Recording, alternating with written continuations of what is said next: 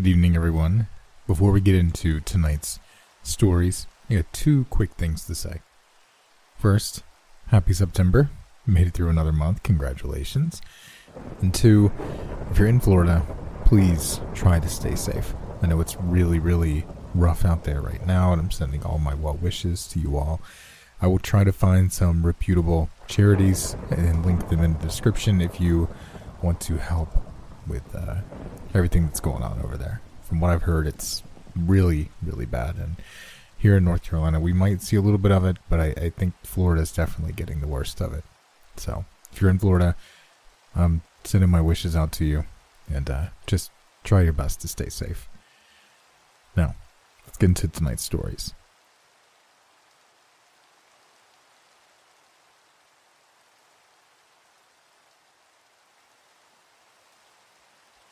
I don't have long left.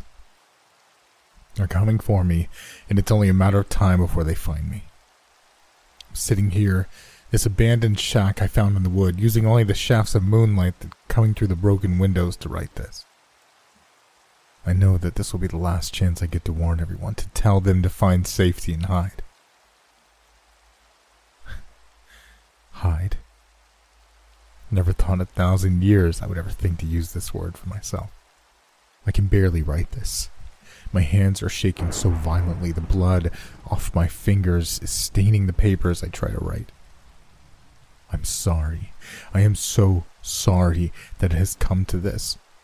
That I have to hide like some kind of animal. They're all dead. My friends. My comrades. Jess was the first to go down. They called her as we were leaving the old mill back in town. I didn't know how they found out that we were staying there, but they did. We were packing, taking as much as each of us could carry on our backs. We heard them break through the front doors of the mill, their booted steps echoing through the empty building as they ran looking for us.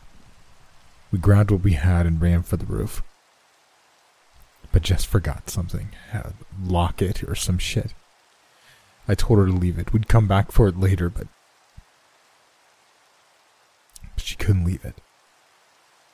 Jess had told me once that the locket was a gift from another life, from a time she would never forget. A lover lost to war. I wasn't surprised that she wouldn't leave it, but I still tried to beg her to come with us, that it wasn't worth it. The others tried to tell her as well. But they were the ones who told me to leave her. They're the ones who told me that we needed to run. It had just started to rain as we ran across the roof. We could barely hear those first gunshots over the low rumble of thunder above us. The first screams still echo in my ears. I can hear them as if they were still around me. Screams made my skin crawl, the air filling with the sounds of death, and then silence. The four of us were scaling down the ladder when the silence filled our ears. A deafening sound. We all stopped. We shouldn't have stopped, but we did. Luke was on the ground already. He was always the fastest out of the five of us. He was looking up at the roof just as we were. Zach was beneath me on the ladder. Abby was above me, frozen as she waited. I should have known she'd have called to the roof for Jess. She should have never called out for her. We might have gotten away if she hadn't. It was only seconds after Abby had called out that we saw the black figure look over the edge of the roof, and I know my eyes went wide just like the others. That black, menacing figure. I heard so many tales of black dogs being omens, or black cats, ravens, and crows. But I'd never felt as afraid as I had right then when I stared up at that faceless black figure that stared back at us. It was Zach that broke the silence finally. He yelled for us to jump and run. We were still halfway up the building on the ladders, and looking down, I remember seeing Luke shouting up at us. I couldn't hear what he was yelling. Gunshots were too loud around us. I didn't get a chance to jump. Zach grabbed my ankle and tugged me hard, forcing him to release the prongs of the ladder. Abby had already jumped off the side of where she'd been, hurling herself down to the ground below. She'd always been the one to make these kind of jumps with such precision and beauty. She'd been a dancer once, a long time ago. She landed almost naturally on the ground below, rolling a few feet before standing up and grabbing at Luke, trying to pull him with her, telling him we'd catch up. I felt the ground before I saw it. My body bounced against the hard cement, and I felt my knees and palms scrape against its rough surface.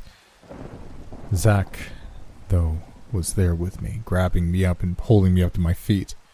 Luke was around us, trying to get us to move. It was all happening so fast.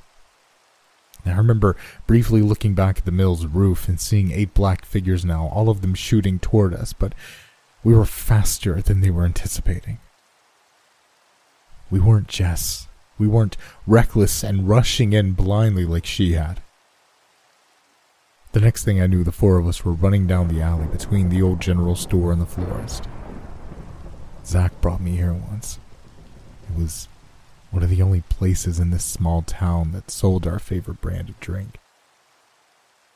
It had been back when I'd first met him after I'd wandered into the town. I remember that day like it was yesterday. His dark hair and those violet-colored eyes. He was dashing and polite, but so mysterious. I'd been so thirsty from wandering through the woods that surrounded the town, so hungry. I still don't know how the 4 of us managed to get away from the mill, but we knew that it hadn't been without sacrifice. None of us asked about Jess. None of us questioned if she'd catch up or where she could be. It was like all 4 of us knew the answer without asking it aloud. I knew. There was no way that she'd gotten out of there alive. They'd killed her, just like they'd kill us if they caught us. Luke was the first one to speak as we ran across Main Street, leading us to the old movie theater. He said what we all knew. We had to leave, to run as fast as we could and get out of there. He told us of a sanctuary, a place where we'd all be safe. St. Louis. I'd never been there before, but I knew that was at least an hour and a half away from our little hometown of Herman. Zach asked how we'd possibly make it there, and Luke just told him we'd figure it out. It almost felt as if maybe Luke knew what was to come, but was just too afraid to tell us. Abby was already checking the theater, making sure that we were safe, at least for a few moments. She was the quietest of us all, so she was always the first to volunteer to go scout around if we needed it. When she came back, though, none of us were ready for the look on her face. She had no color on her face, which was saying something due to how light-toned she already was. She told us we couldn't stay here, but of course, when Luke asked her why, she wouldn't answer. We pushed her out of the way and walked into theater number 1. I shouldn't have followed. I should have listened to Zach when he told me to stay with Abby. My hand shot to my face immediately after walking into the dark room. I covered my mouth, my nose. The smell of blood was so overwhelming that it made my stomach lurch and turn. At least 15 people. All of them dead. There were bullet casings covering the floors, and the bodies were just there. Thrown across chairs and in the aisles. Zach told me later that this was where they lured everyone at first, that this is how we got so many of us down so quickly.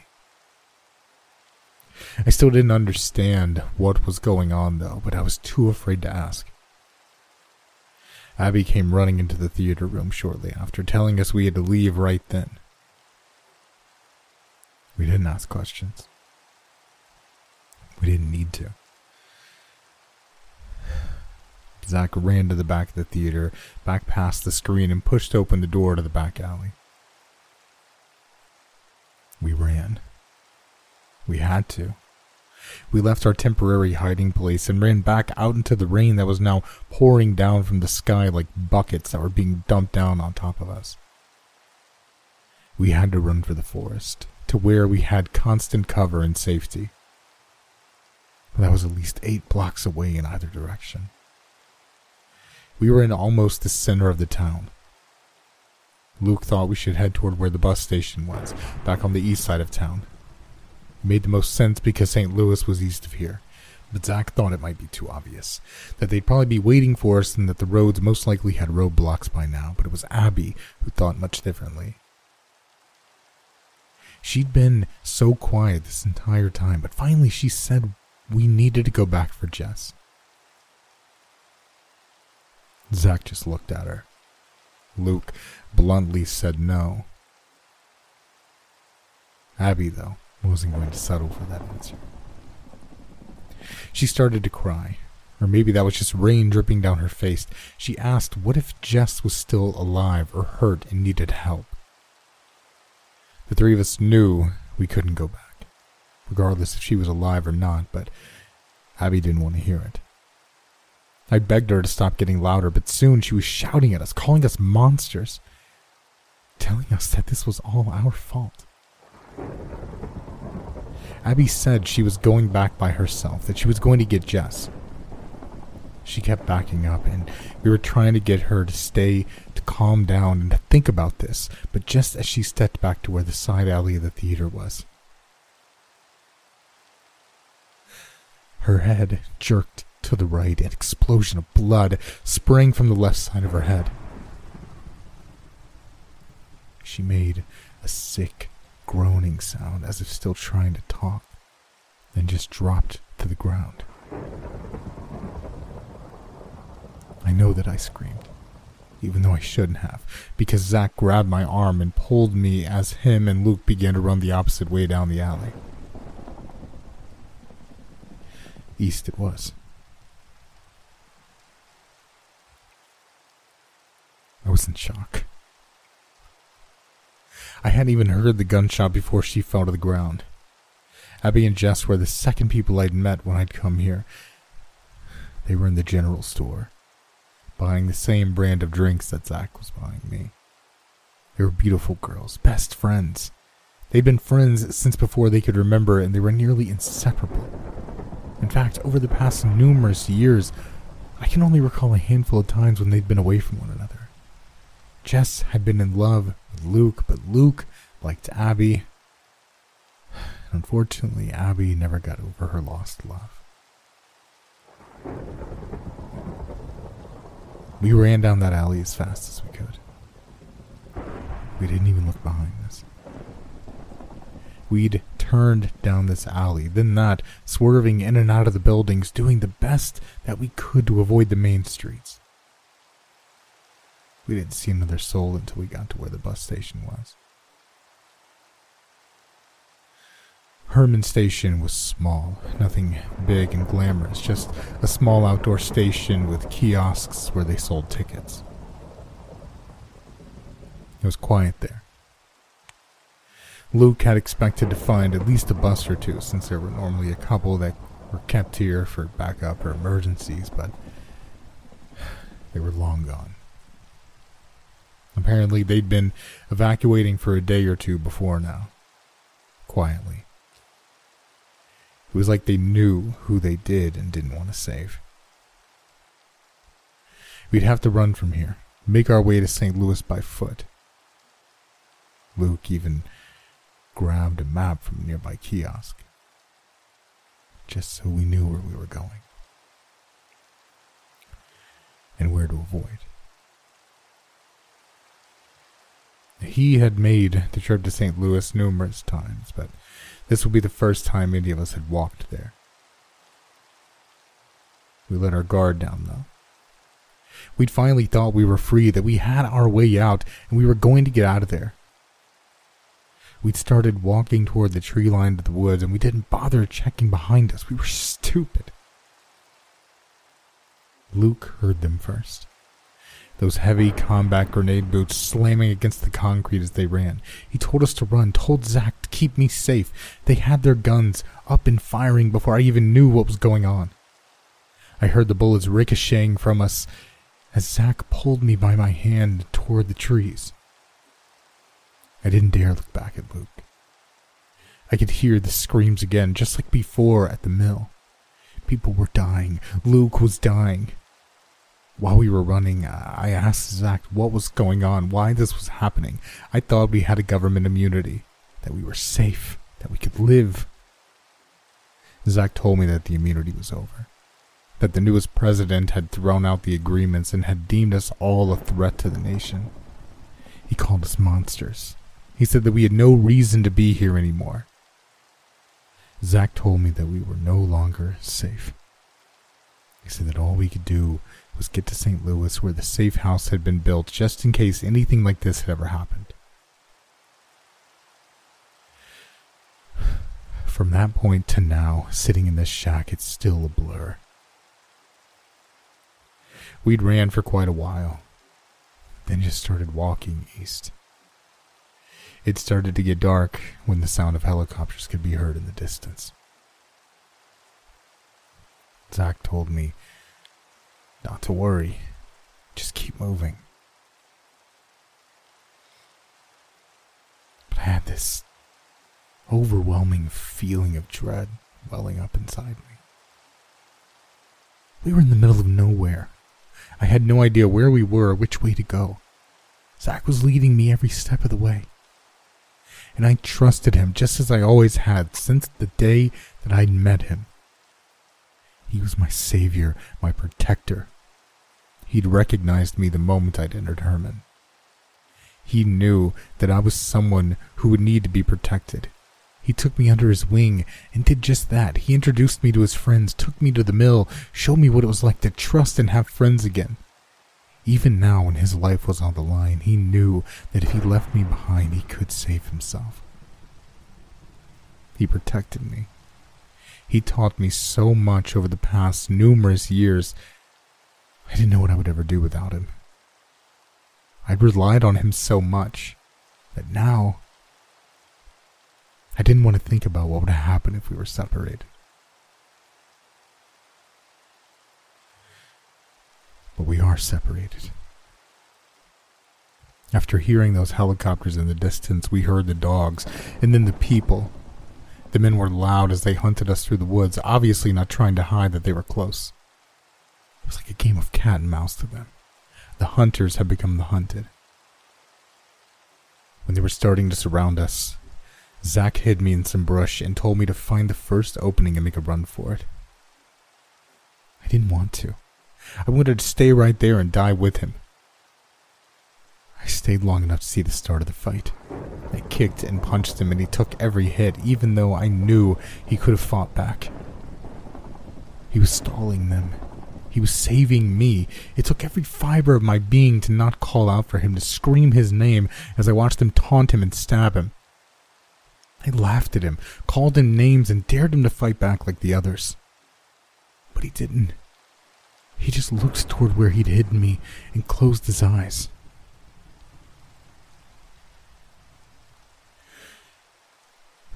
I still don't know how I got out of there, or even when. I just know that I ran the moment they shot that first bullet. I ran for what felt like hours. I ran until my chest burned and my body ached. I ran as fast as I possibly could, putting as much distance as I could between me and them. Now I'm here, hiding. I can hear the helicopters now, far off into the distance. I could try to run for it, but I don't know where I'd go. I'm going to fight. I have to. It's in my nature. I've already drank my last bottle of Fangs, and I remember that first bottle Zach ever gave to me. The government had created this for us to satiate our hunger so that we didn't have to feed, so that we could live with everyone else. We worked, we loved, we laughed. We did just as everyone else did. We made names for ourselves, became citizens. We didn't train to hunt. We didn't need to fight. We grew weak and civilized. We weren't monsters. We weren't vampires. We were us. But that's gone now. Abby, Jess, Luke, Zach, they're all gone now. Fangs is gone. We're once again the monsters. Creatures of darkness. I can hear the dogs now, see the artificial rays from their flashlights and spotlights through the broken windows. The humans have declared war. They intend to eradicate and remove every last one of us. This is war. And I will stand and fight.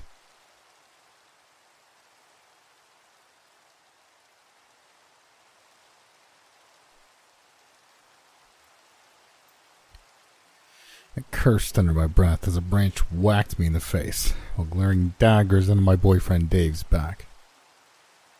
He was the one who had this stupid idea to go for a trek in the forest and then got us lost. I could hear my best friend Emily and her boyfriend Mark directly behind me, and I knew they were as annoyed as me.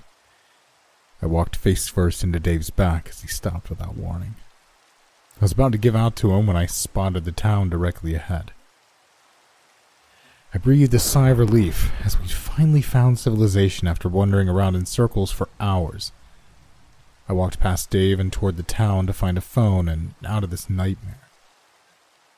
My eyes wandered the town and I couldn't help but marvel at how picturesque it looked. Every building was painted vibrant colors and they looked like something you'd see in a magazine about a dream home. I slid to a halt as we reached the town square and there were dozens of people standing there unmoving.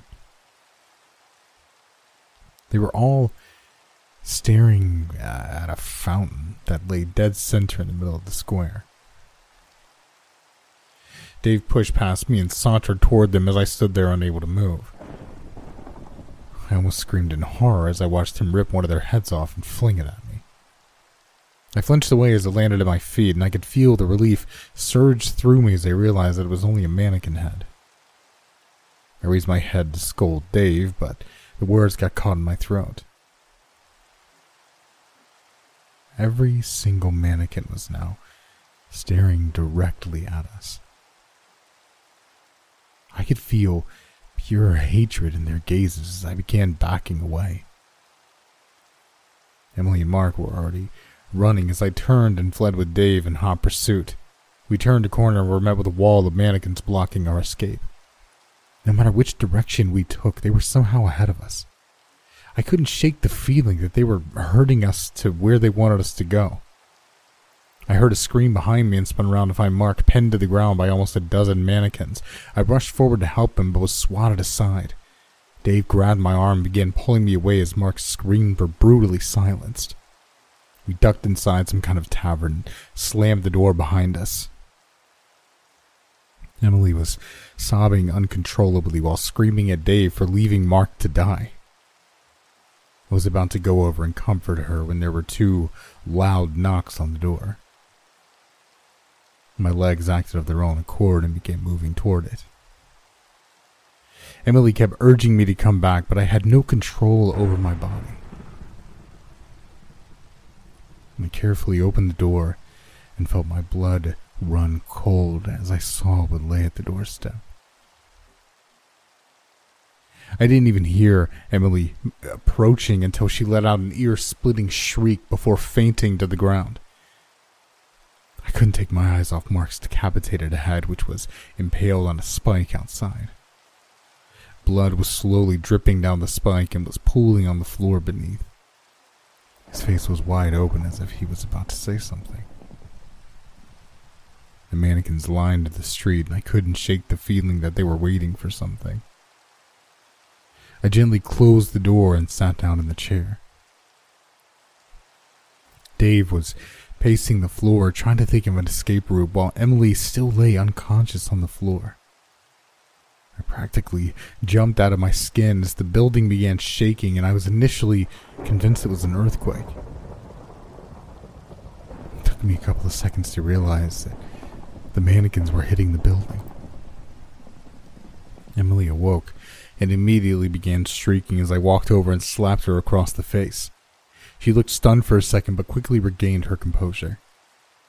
We began searching rooms as the thunderous noise from outside overwhelmed all my senses. Emily motioned me over and I mini-celebrated as she'd found a door to an alleyway. We quickly rushed out only to discover that it led to a dead end. There was only one other door in the alleyway and I was hesitant about entering it, but knew we had little other choice. We stepped inside a toy store that was filled with dolls. I was about to suggest that we leave, but the door slammed shut behind us and there was no handle on this side. There was very little light in here and I almost tripped on multiple occasions as I tried to navigate the room. One of the dolls cried out, "Mama," before the others quickly followed suit.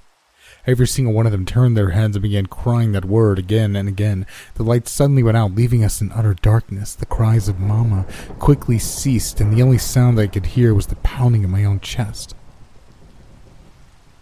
I covered my mouth to stifle a scream as I felt a tiny hand brush my leg. My entire body went numb as dozens of hands began caressing my legs. It took all of my willpower to keep myself from panicking. Emily wasn't as lucky, as I could hear her screams as she thrashed about in the darkness.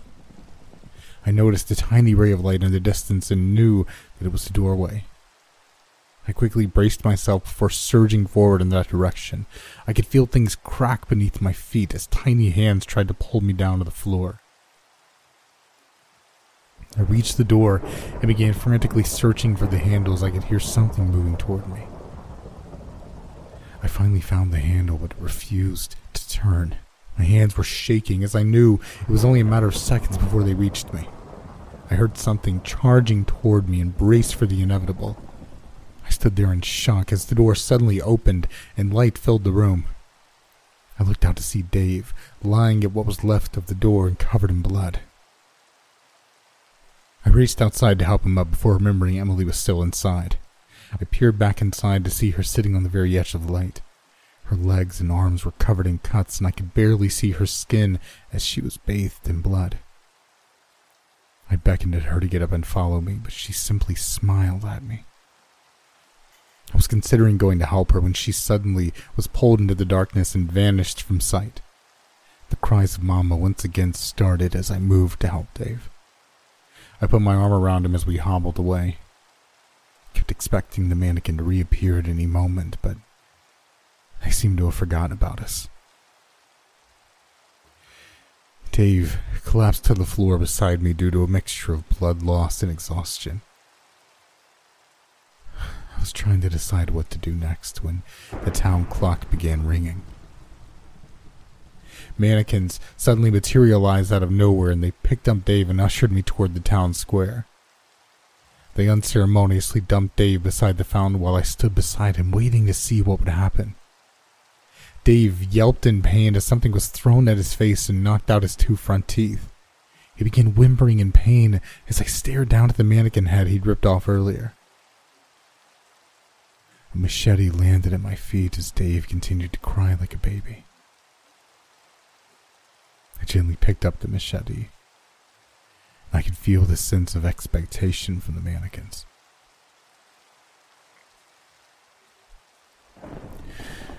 Dave began begging me to help him as I gripped the machete. I began remembering every single time he'd belittled me or flirted with other girls right in front of me. I swung the machete, and my aim was true as his head came clean off. One of the mannequins walked up and picked up his head before placing it on top of the headless mannequin. I felt a perverse sense of joy as Dave's head swiveled on top of the mannequin's body.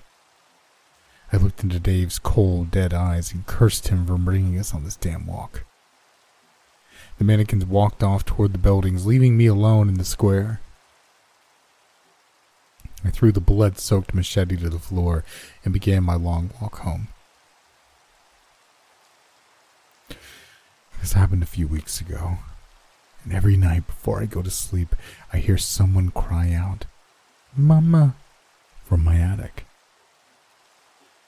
I pray that it's just my imagination, but I know in my heart that one of them followed me home.